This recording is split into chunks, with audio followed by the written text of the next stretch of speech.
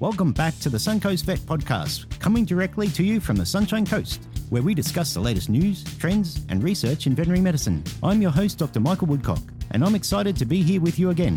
Whether you're driving on the way to or from work, you've got your ear pods in walking a furry friend, or you're getting dinner ready, just sit back, relax, and enjoy a different style of veterinary podcasting. G'day guys, welcome back to the Suncoast Vet Podcast. And this afternoon I've got with me Vanessa from Pet Health Insurance Services. Welcome, Vanessa. Thank you so much, Dr. Michael. Nice to be here. Great to have you on the couch. So this afternoon we're going to talk about insurance for our animals. Mm-hmm. Now, we all generally insure our houses, our cars, our lives sometimes, but what is often missing is insuring our pets. What do you find, Vanessa, is the reasoning why we actually need to insure our pets? Yeah, that's a really good question. I think where we'll start is with a bit of stats, because I think it's always good to know sort of where the market's at. At the moment, less than 10% of Australian pets are insured. So we know that there's a big gap in the market in terms of insured pets. So that's not a lot when we think about how many animals we've got coming into the clinic each day.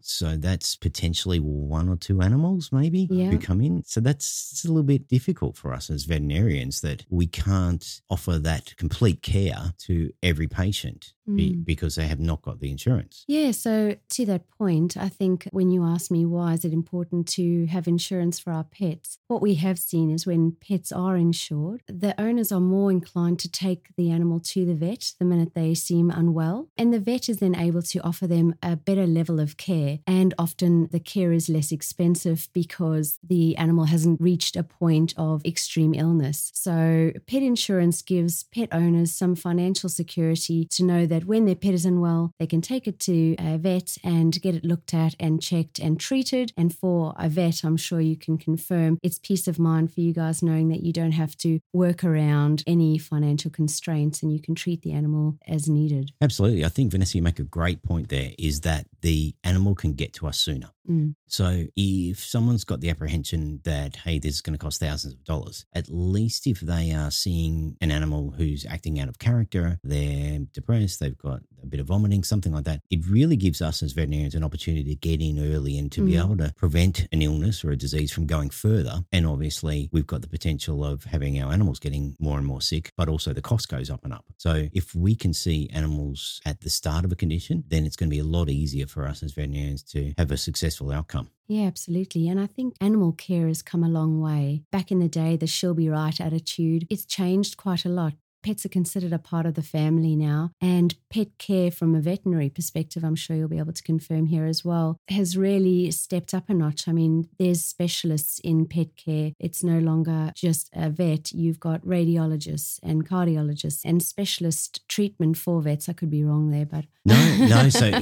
Again, great point. So Suncoast Vet, we can offer a lot of these services in-house, but we get to a stage where we reach our limit of what we can actually do with, say, the equipment we've got there or the skills and knowledge that we hold amongst our veterinarians, be it that it's exceptional across our 5 clinics, but there are stages that we need the specialists. When you head to a specialist, there's definitely going to be costs involved. Yeah. I mean, you've got the $1 million MRI machines and things like that. So those things need to get paid for. And so hence, just like in human medicine, those costs are passed on to the client because someone needs to be able to pay for it and to be able to offer the service to the clients when their pets come in. Even us as general practitioner veterinarians, we have to have a certain standard of equipment so that we can actually help and make that diagnosis, get that blood test run quickly, run those basically what we call survey x-rays, put the ultrasound on and look for free fluid in the abdomen or anything that's happening with them medically. So pet insurance would allow us to be able to get those diagnostic tests and treatments happening a lot earlier. Absolutely. And I think pet owners don't always expect that pets' care is going to be as expensive as perhaps a human's. But like you just said, a lot of the equipment that you need is in line with what is needed to treat humans. And that level of equipment and those tests, they don't come cheap. No, speaking from experience, no, they don't.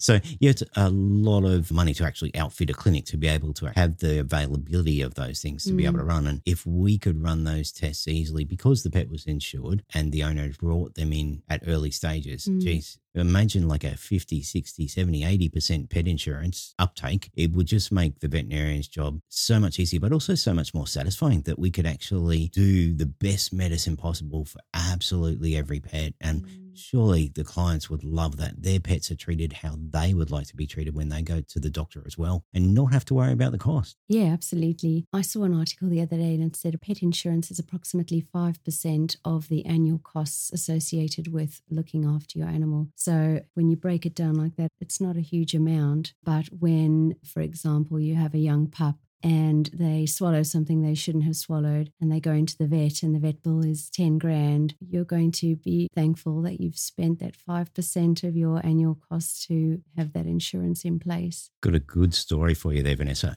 Is one of the vets that works with me, her dog recently, it is known for eating weird things like that. So the family's come home with a certain brand of takeaway food, which has some pancakes and has a container which actually is butter.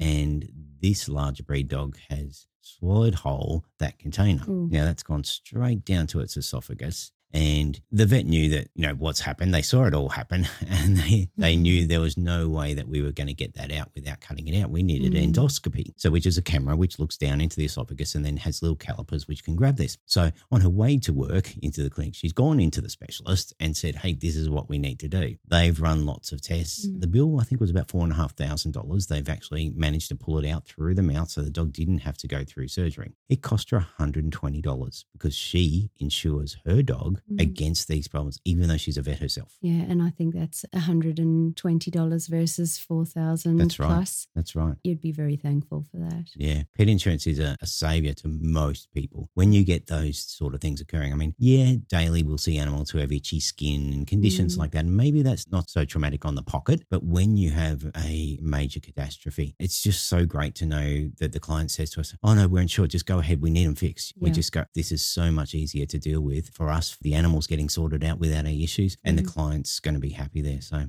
yeah, it's something that we definitely encourage that every pet owner should contemplate and, really get into the numbers and have a look how little it really does cost as an investment for your best friend. Absolutely. And pet insurance has come a long way. Not too long ago, there was one major player, which meant that pet owners didn't get much competition in terms of the product, the level of care and the pricing. But now there's a diverse range of pet insurers and customers really can shop around and find a pet insurance that is the right level of cover for them, has the right benefits and is the right price. And I would say minimal cover is better than no cover. Absolutely. So even if they've got a basic level of cover that gives them some peace of mind for emergencies or things that are unexpected. That would be just awesome for us, that we could just have some level of cover so that the vets are not sort of held back in what they can actually do. And, shopping around and finding that right level of cover for you at the right price is quite achievable now because the market has expanded. Yeah, I think it's something that we do for most products that we're searching for now. So, hey, Vanessa, I'd like to get you back to discuss that a bit further and actually how we go through the process of getting an insurance policy and how we go through the process also of making a claim. So would you mind coming back at another stage for me? Yeah, I'd love to. I'd love to talk through that with you. Thanks, Vanessa. It's been great. Really appreciate you taking time out of your day to join Suncoast Vet to talk about insurance. Thanks, Vanessa, from Pet Health Insurance Services. Lovely to be here. So that's a wrap from the couch this week. Thanks for being here on Suncoast Vet Podcast. And don't forget, at Suncoast Vet, we know animals.